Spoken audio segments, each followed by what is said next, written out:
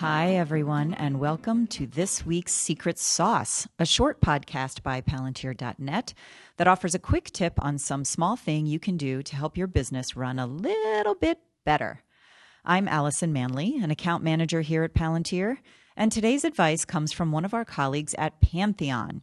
Steve Persh is an agency and community engineer at Pantheon, and he's sharing his thoughts on using panels in Drupal. Hi, I'm Steve Persh. Today I'm going to be talking about Panels module in Drupal. So I use Panels module because I think of it as a really direct way of doing style guide driven development, which is a topic that's getting discussed a lot in the Drupal community these days. Style guide driven development is the idea that development is directed by a style guide understanding of how a site is put together. What I mean by that is components like global headers, global footers, the styling of teasers, the styling of common article header elements is a really accessible way for clients to conceptualize the visual understanding of a site. So if you're starting at that point with a style guide, and you're working with Drupal, it can be difficult to make Drupal match the markup that's present in the style guide. A lot of Drupal developers like to complain about the CSS classes, the excessive wrapping divs that come from Drupal, and there's this pain point of how do we get Drupal to print the markup that we want. At DrupalCon Los Angeles, I did a presentation called Rendering HTML Past, Present, and Future. Rendering HTML with Drupal, that is. Past, Present, and Future.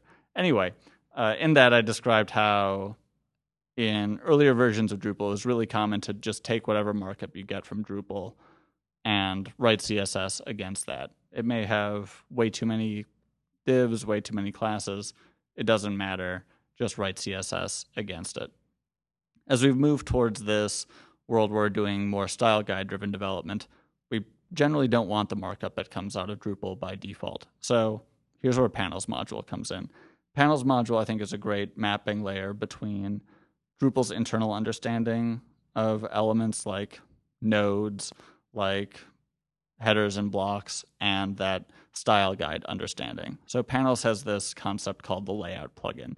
The layout plugin is that mapping layer between a Drupal template file and the style guide design component. So you may have a layout plugin called global header, and that's your global header design component. You can then use that global header layout plugin at all these different layers of panels. There are 4 main layers of panels that I like to use. There's the mini panels layer, which is analogous to Core's block system. A mini panel is basically an individual block. So you make an individual block. That's your site header. You can look at that mini panel and you can see this uses the global header design component, and that becomes a mapping layer between, all right, we have this understanding of a design component called a global header, and we need to plug in all of this Drupal data like search forms, like menus. Panels is a user interface that lets you insert all of that Drupal data into a template that you can still think of as an independent design component.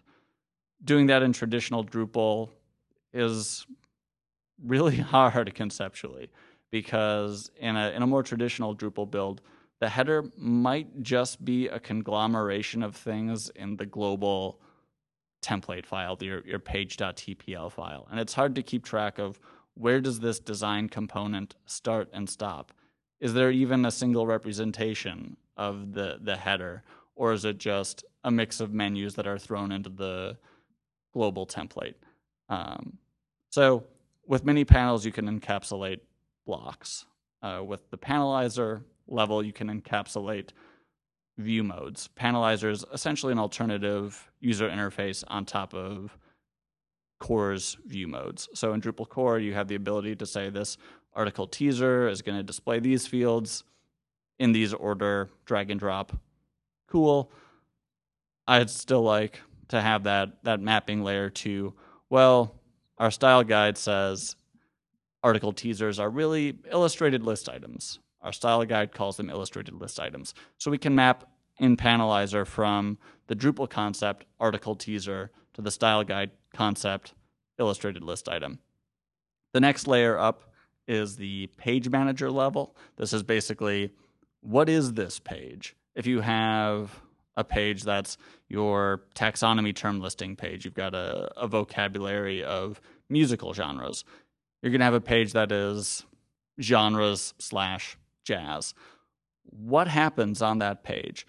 If you just have Drupal core, that page is going to be nothing but a list of all nodes tagged in Jazz. But your style guide says Jazz needs to show this design component. It's a complex design component. It shows the most popular albums in Jazz. It shows these songs. It shows artists. It shows all these different things, and we have a name for that component.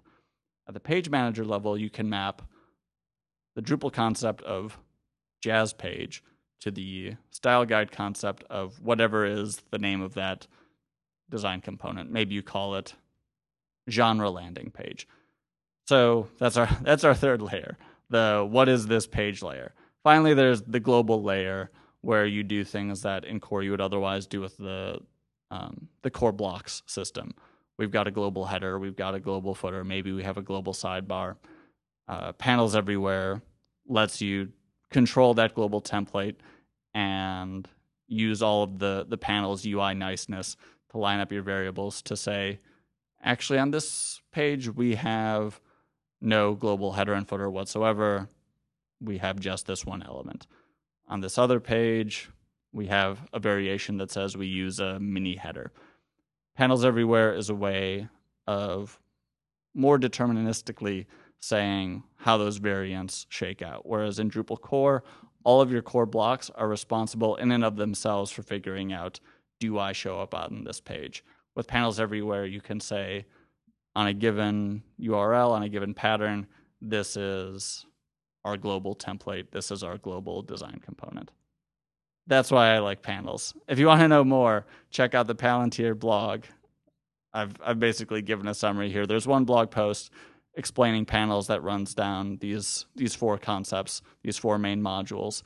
And then there's another follow-up blog post called Why I Use Panels that digs a little deeper into this concept of mapping between Drupal data and a style guide or independent representation of design. Thank you, Steve. That's the end of this week's Secret Sauce. For more great tips, follow us on Twitter at Palantir or visit our website at palantir.net. Enjoy your day.